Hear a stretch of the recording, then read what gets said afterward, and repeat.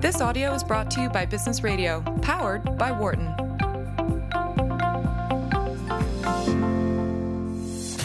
You're listening to Mastering Innovation on Business Radio, powered by the Wharton School. Hello and welcome back. I'm Saikat Chaudhary, Executive Director of the Mack Institute for Innovation Management and a Professor of Management at Wharton. And this is Mastering Innovation on SiriusXM's Business Radio, powered by the Wharton School. I'm thrilled to introduce my next guest, Howard Yu, the author of Leap, How Businesses Thrive in a World Where Everything Can Be Copied.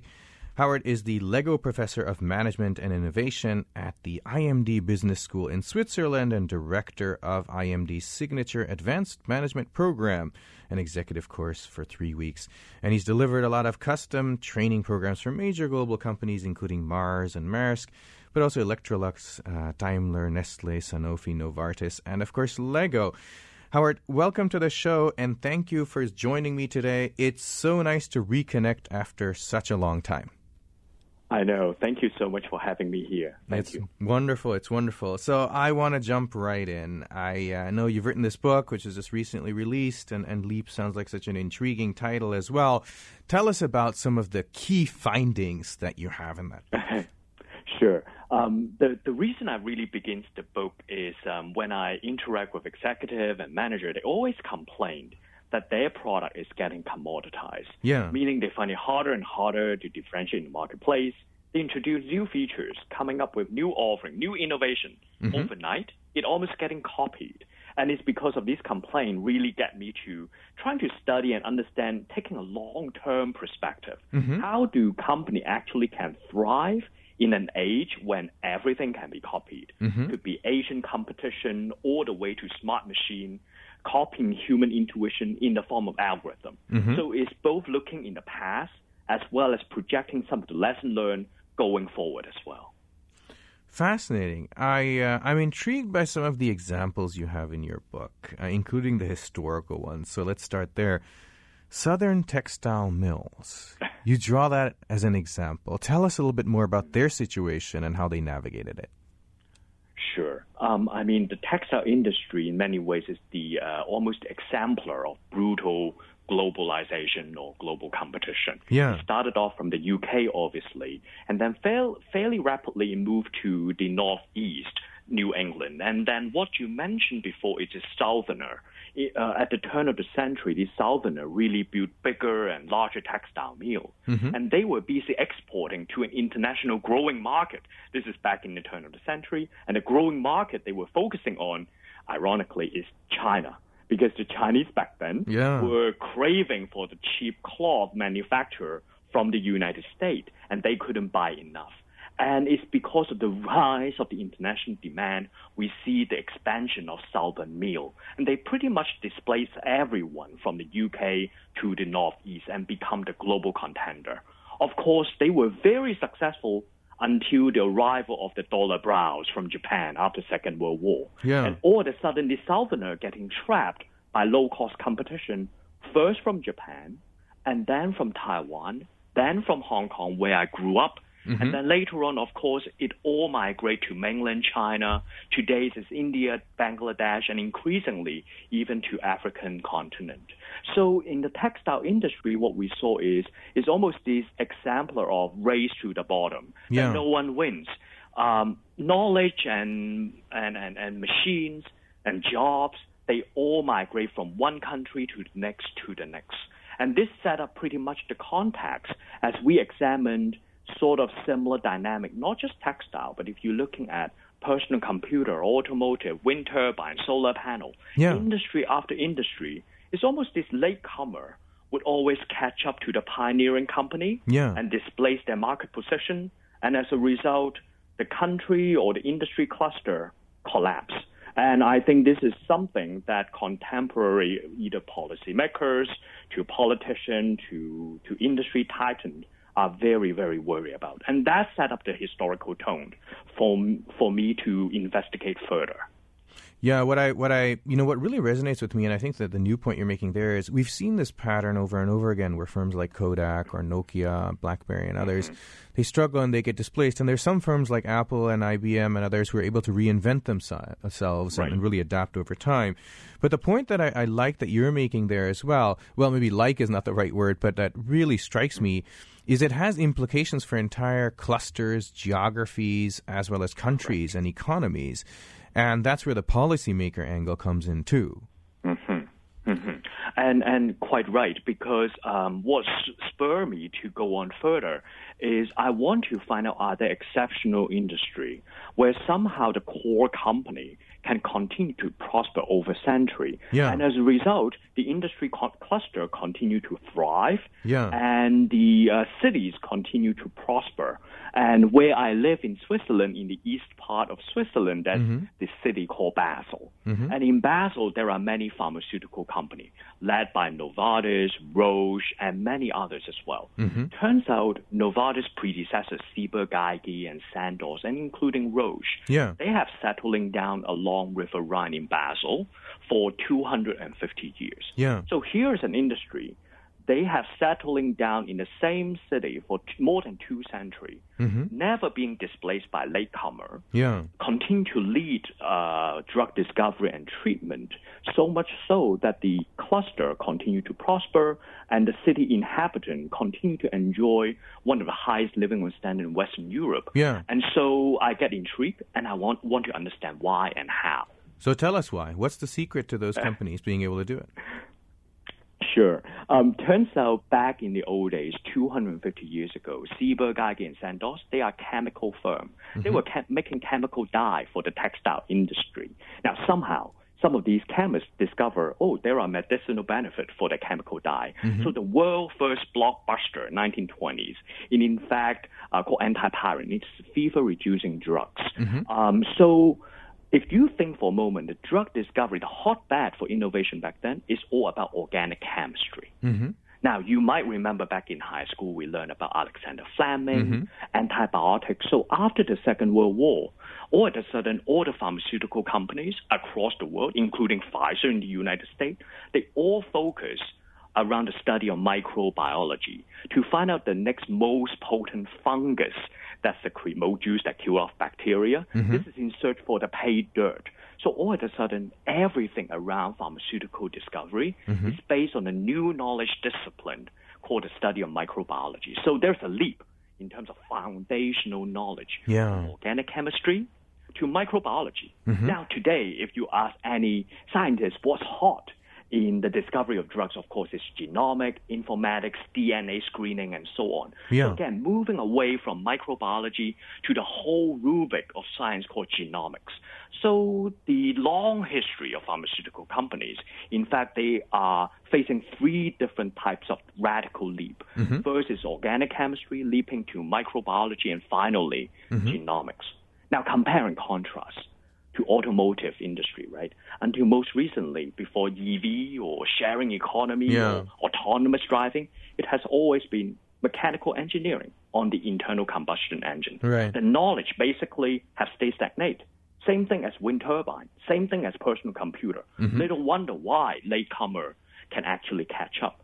But if the underlying knowledge discipline continue to leap from one to another, then pioneering company actually have much higher headroom for growth if they were willing to take that leap forward.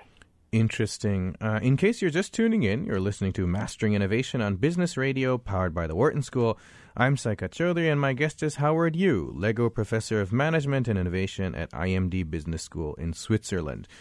Now, this leaping sounds like an easy thing, but it certainly can't be easy. I mean, all these established firms have all kinds of myopic tendencies and inertia. So how did these firms actually take advantage of the opportunity to leap? Right. You are really nailing down to a very important question. And what I discover is there is a precondition or prerequisite. The company, if they were to survive over the long run, first is they have to run a lot of experimentation so that to reduce the dark space of ignorance. Because unlike your traditional mainstream businesses, you have a lot of knowledge and know-how. when you try to reinvent how you deliver product and services based on a new knowledge discipline, it's so hard unless you run a lot of experimentation. So I think that's prerequisite. And in many ways, we have enough knowledge or body of work around lean startup or design thinking can guide manager to embrace agility in the form of experimentation. But what I discovered, secondly, is even more important is at some point, the senior management team or oftentimes the CEO needs to come together based on the emerged evidence that they need to push towards a much more deliberate strategy. Oftentimes, to the point that they need to embrace the idea of cannibalize your existing sales. Let me give you a quick example. Sure. When Novartis is about to move into genomics, they were about to discover a targeted drugs targeting a rare form of cancer, blood cancer, leukemia. It's called CML. And CEO basically thought, wow, this is really interesting because it would fundamentally change the way we develop and also discover targeted drugs. But inside Novartis, there's almost this compulsive fear because CML is a rare form of cancer. The population is small. From a resource allocation point of view, the corporate resources would be much better to invest in larger disease class like prostate cancer and breast cancer and so on. The payback based on financial analysis doesn't justify the drug candidate to move into the clinical trial and FDA approval. But Daniel Vancella at the time basically told his top team, if these targeted drugs will fundamentally change the way we conduct drug discovery, money doesn't matter. Let's go ahead. So it is precisely this type of core towards the very end. Money doesn't matter. Usually needs to roll up to the very top. Now, it doesn't mean that the CEO needs to have the full vision from day one. But at some point, the CEO does need to take into account all the hard-based evidence and move into a much more deliberate strategy in order to help the company to leap forward. So it sounds like good leadership that's aware and responsive is also very critical in the process. Absolutely. It's really a combination between bottom-up experimentation and top-down deliberate strategy. In the end, a company is able to survive and prosper over the long run is this marriage between the two strategy process. Yeah, it makes a lot of sense to me. And so ExxonMobil, as the king of fossil fuels, should really be the ones cannibalizing themselves in the area of alternative energy sources so they can control the transition as well. Absolutely. And in fact, what I discover is, yes, pharmaceutical companies or cluster is very high-tech and deep science. What I discover is even when companies are doing much more mundane product or services, utility, energy, the principle for company to prosper over the long run is exactly the same. I was intrigued by this idea of Procter & Gamble, right? They have been around for 150 years. They were making just laundry detergent, disposable diapers, very mundane product. So if in mobile phone or personal computer or wind turbine get displaced by Asian company, Procter & Gamble should not be able to survive over the long run. But what I discover is, again, inside P&G, they have leaped from one knowledge to the next again and again. They start off building big factory. It's all about mechanical engineering, putting a assembly line, automatic mixer to make natural soap. And then around the 20s, radio show like this one becomes very popular. P&G decided to come up with radio show to entertain housewives when they do housework or homemakers. So this is what people call the soap opera. This is really P&G pioneer. And then they continue to master consumer psychology. Now, if you think for a moment, there are many advertising agencies that P&G can easily outsource, but they choose to do it in-house. It's like these days, people were talking about should we outsource data analytics and big data analysis to third party or should we do it in-house? It's exactly the same conversation. P&G decided to do it themselves. And then around the 60s, these P&G scientists discover that they can come up with the first synthetic detergent, the Thai brand, that can allow the washing result much better. In the wake of launching the Thai brand, the technical staff at P&G basically tripled overnight. So P&G never compete just on one knowledge discipline. It's a totality across all three.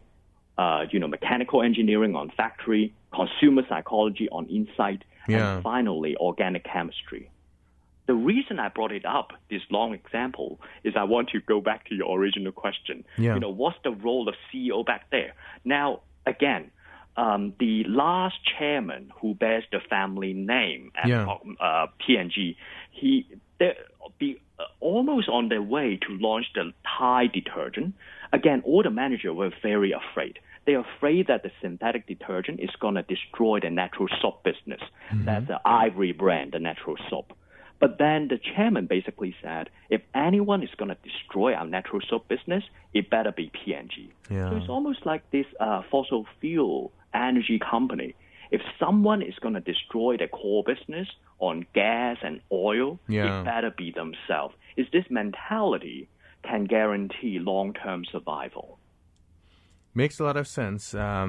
I want to now at the end just focus on the other side, the challengers, the so-called imitators who graduate to innovators over time. And that's a point that's been made by you and has been out there that, stage one might be imitation, but stage two really is innovation. And we've seen that with the Japanese companies, the Korean companies, and now, of course, with the Chinese companies as well. So it's a fascinating phenomenon. But, from that point of view, it also can't be easy for these challengers, these imitators, to move on to becoming innovators. I know you work with some of these firms like Tencent as well. How can they make that transition? Right. So if you're looking at a company like Tencent, which owns the largest social media application in China called WeChat, they really started off just like you said. They are imitator. They are copycat. So, WeChat is nothing more than WhatsApp copycat or even ICQ. But over the years, what we saw is the internet turns out doesn't make the world flat. In fact, if anything, the internet is like a rugged landscape. In China, because of the Great Firewall, inside China, you don't find Google and YouTube and all these guys. In their place, there are copycats in its very beginning. But very rapidly, this entrepreneur really zero in what are the key pain point among customer and begins to develop so-called killer app features. So WeChat killer app features turns out is the red packet that allows the Chinese consumer to give each other red packet during the Lunar New Year. That turns out to be huge. This mobile payment, it takes off not like Apple Wallet at all, but started off as a game, a social networking tool for people to give each other's money, and that just take off. But over time, as WeChat begins to discover one customer need after the other, they evolve to become almost like a monster app. So today you go to China, you can get away without a credit card, you can get away without cash.